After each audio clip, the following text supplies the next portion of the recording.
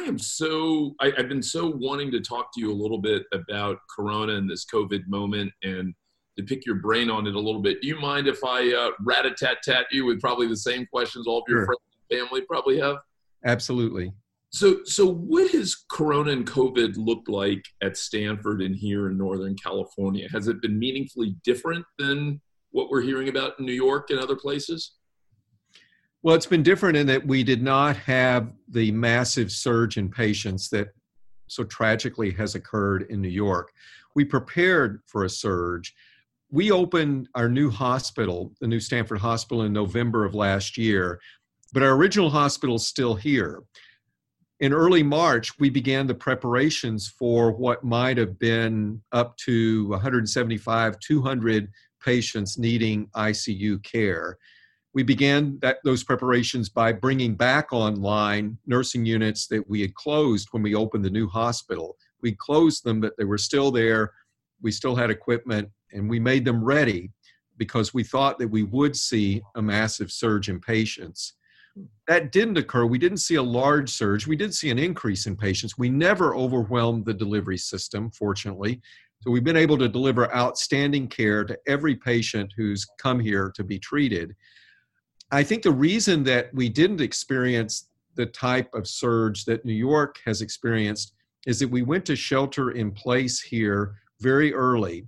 And that's to the credit of our local governmental officials and state officials that put into place the shelter in place restrictions at a time when many across the country were still skeptical about doing that.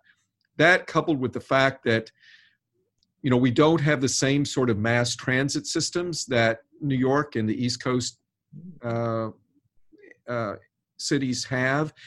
That may have also contributed to reducing the spread of the virus, and that people were not on subways every day together.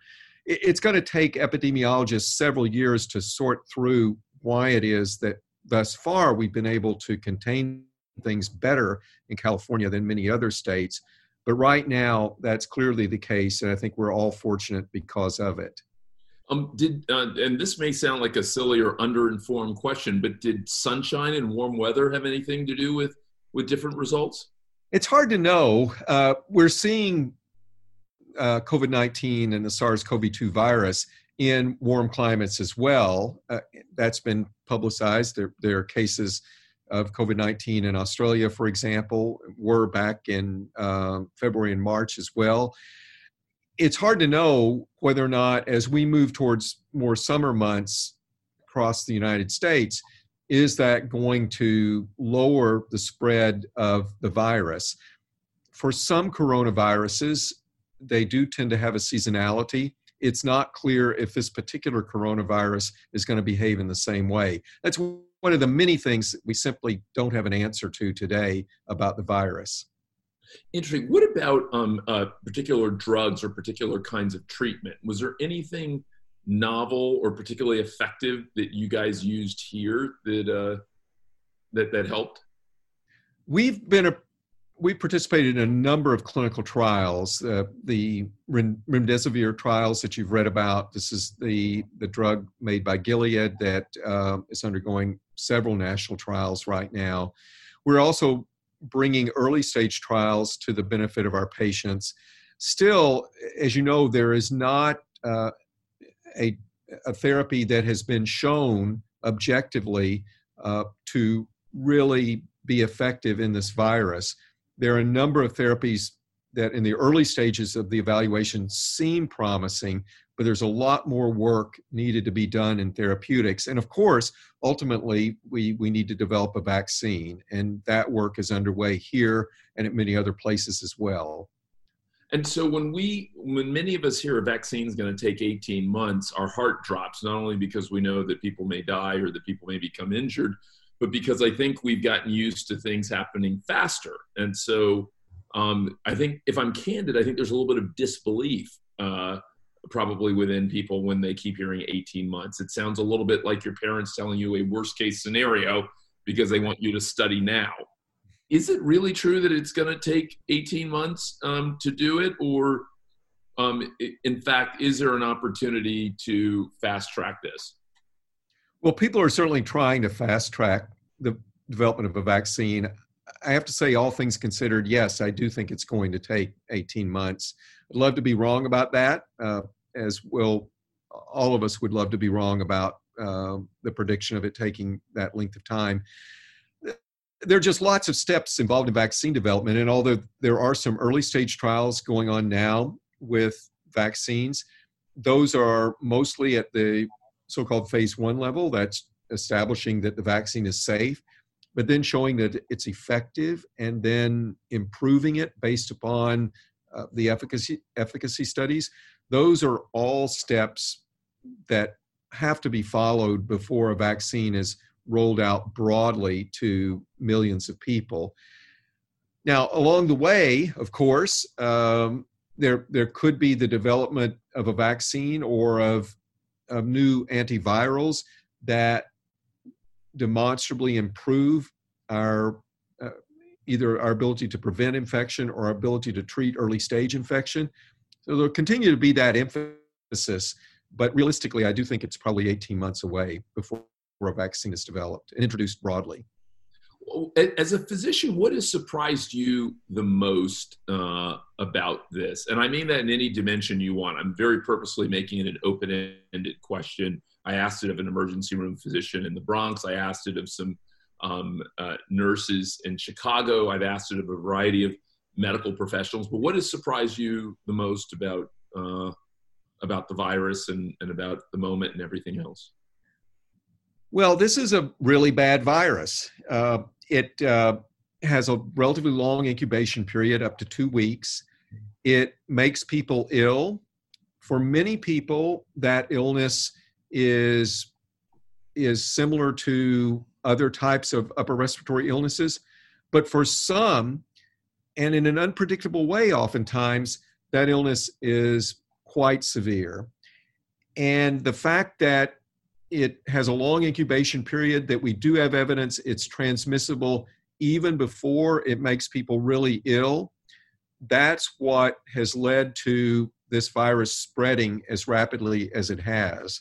You know, in this morning's New York Times, there was coverage of what appears to be the case in Santa Clara County, that there were 2 deaths dating way back to February, over 70 days ago, which now seems like eternity, that the coroner now has said were due to COVID-19.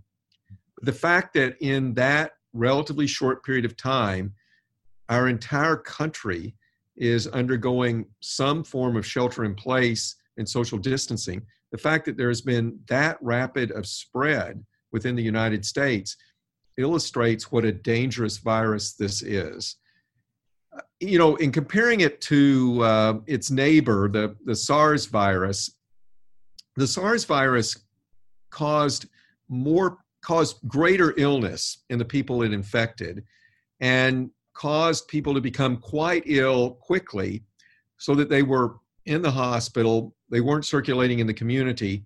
And that may have been one of the reasons that the SARS virus itself did not spread widely. And we're still not quite sure why SARS as an epidemic, when it occurred back in 2002, 2003, why it went away.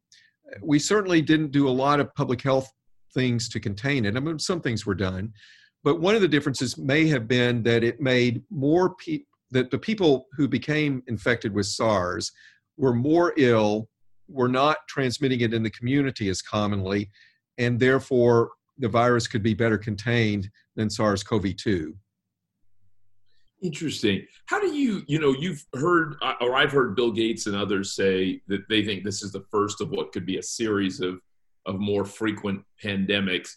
Do you believe that too? And how severe do you think they could be, and how frequent could they be? Well, I have to really admire Bill Gates and respect his thought process throughout the discussion of pandemics. As you're aware, he gave a TED Talk, 5 years ago, that quite accurately predicted exactly what we're going through today.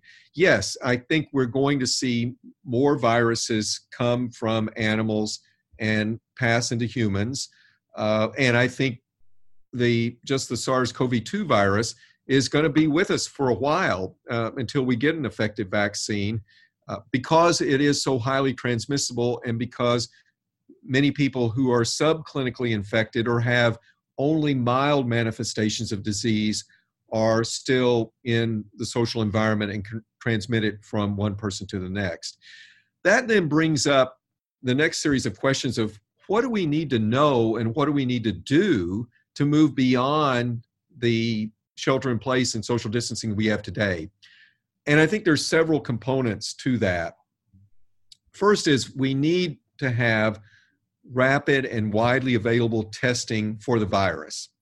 We're also going to need to implement epidemiological measures like frequent checking of the temperature. And at the first appearance of any signs or symptoms of an infection, we're going to need to be able to do a screening test to identify whether or not a person has the virus. And if they do have the virus, they're going to need to be quarantined, and their contacts are going to need to be traced quickly and accurately. In addition to those measures, we're going to need to know the presence of an antibody response within the society. An antibody response indicates that a person has either been exposed to or infected with the SARS-CoV-2 virus.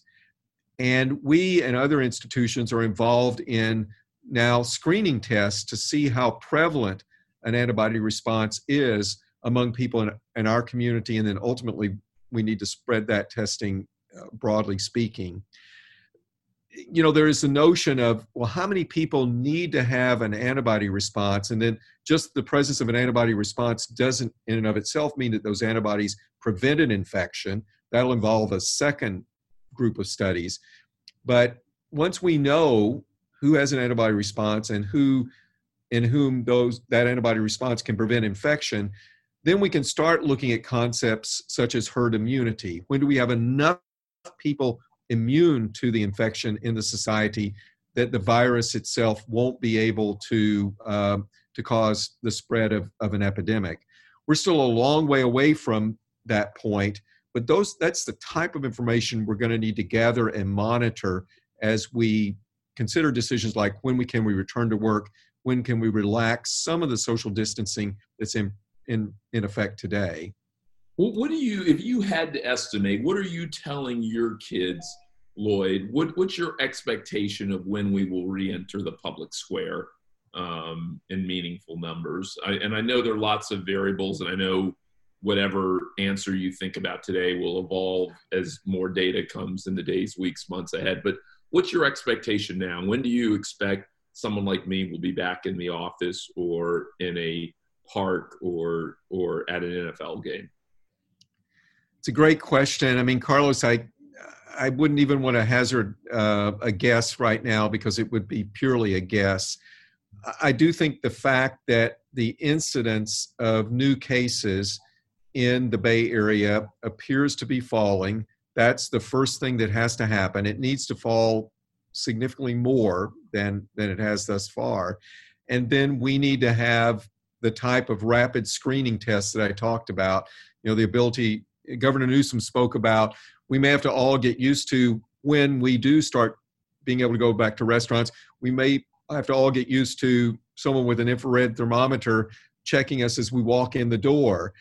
It's going to be that level of screening that's needed in order to safely permit people to return to environments where we're back together again and not have a resurgence of infections that could lead to that surge in patients that we would have had our government not implemented the measures that they did, and very fortunate that they did. And let me see if I can pin you down, though, only because I know people will want your best thought of the moment. Does this feel more to you like May, June, or July, if you had to estimate? Yeah, I wouldn't want to give an estimate right now and have people misled. We're in constant communication with the governor's office, with the health commissioners in Santa Clara County and the surrounding counties, sharing with them as much information we can about the patients we're seeing here today. I know that they're considering a variety of different options, but I don't want to second guess their decisions because they're the ones ultimately that will be on the line to make the decisions that are weighing the economic effects of this shelter-in-place environment with the public health effects of coming out of shelter-in-place too soon and then having a surge in patients that could be devastating. Yeah, understood. Totally understood. Last couple questions for me as you think about this. How, if at all, in what meaningful ways, if any, do you think your hospital and the practice of medicine, as you've known it for all these years, will change as a result of this? Or is that too big a burden to put on this difficult moment? And indeed, while it will change some things, it won't change anything, structural or fundamental. It's a great question. And I want to say, first of all, that I'm so proud of the people that I work with every day in Stanford Medicine, the healthcare workers on the front line, the researchers that are thinking about and doing the transformative research that will ultimately enable us to conquer this virus. It's an amazing group of people, and I'm privileged to be associated with them. There are a number of changes in the way healthcare is delivered, the way medicine is practiced, that are going to occur coming out of this crisis. During the month of February, we did about 1,000 virtual visits in our Stanford Healthcare adult healthcare delivery system. One day a week now, we do more than 3,000. So an almost 50-fold increase in the number of virtual visits from February to today.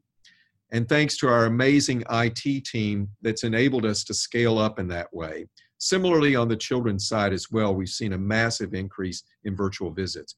What we're discovering as physicians, as healthcare providers, is that we can do a lot more through a virtual visit than we thought we could in the past. And yet, I'm also sure that we're only scratching the surface now.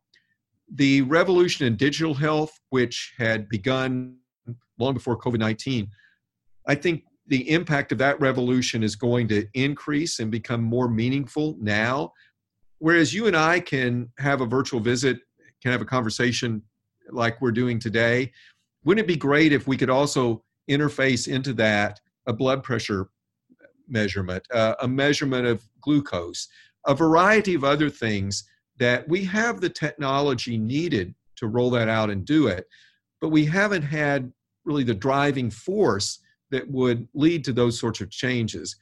Well, the world has changed, and we're going to, and I think it's going to be a good transformation in healthcare delivery to see more and more done in the virtual environment. And yes, of course, some people are going to need to come in, but by doing more virtually, it's going to open up more opportunities for person-to-person care, for in-person care, whereas there might have been a long waiting period before. Now I think the waiting period for those types of on-site visits are going to be shorter because we're more effective in the virtual realm. That the telehealth transformation is going to be rapidly accelerated by this pandemic. And I think overall, it will be a very good thing for healthcare and healthcare delivery. Super. That's so interesting to hear you say that. It makes complete sense to me that education and health both will change dramatically.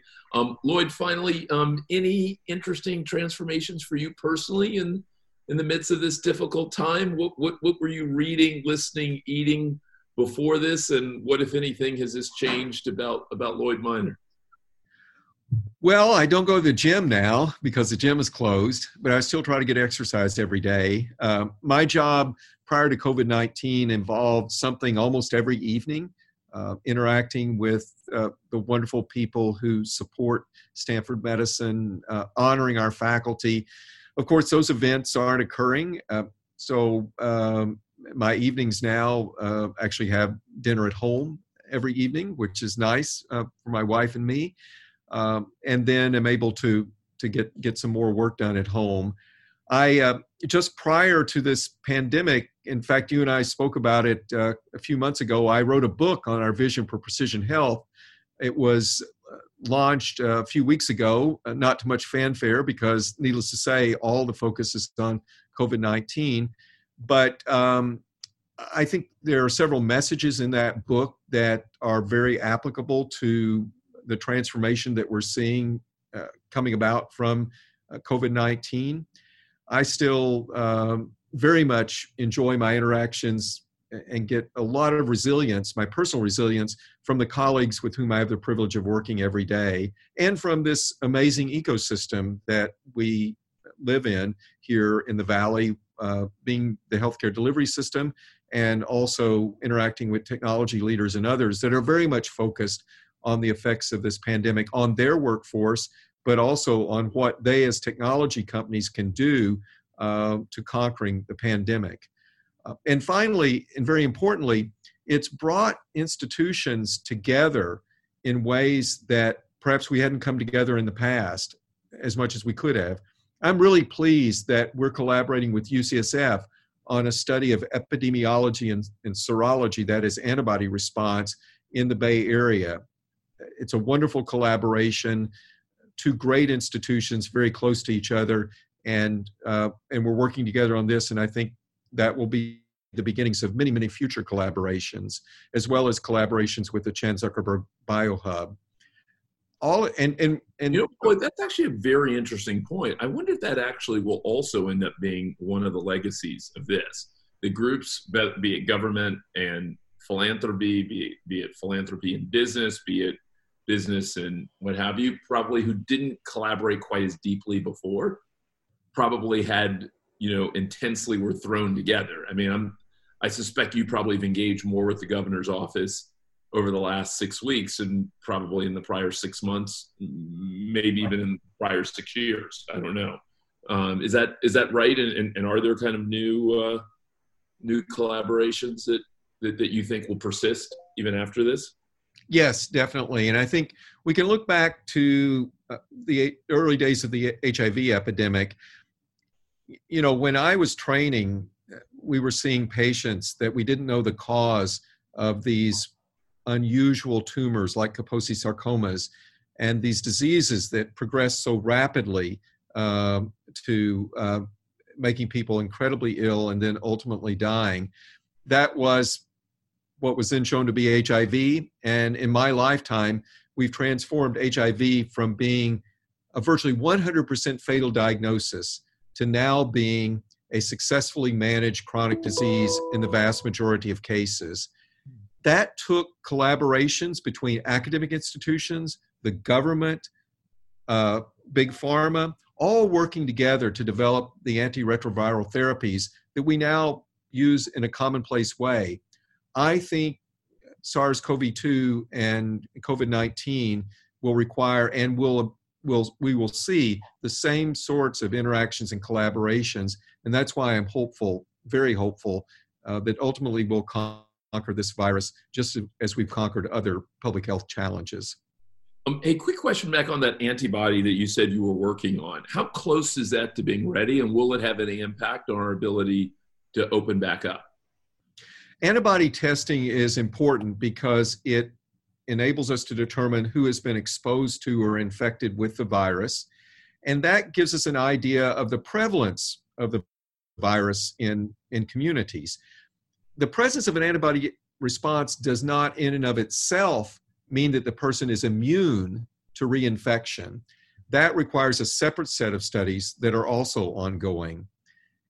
A determination of how broadly there is an antibody response in a group of people, in a community, is one piece of information that will be important to policymakers to know when the shelter-in-place and social distancing guidelines can be relaxed.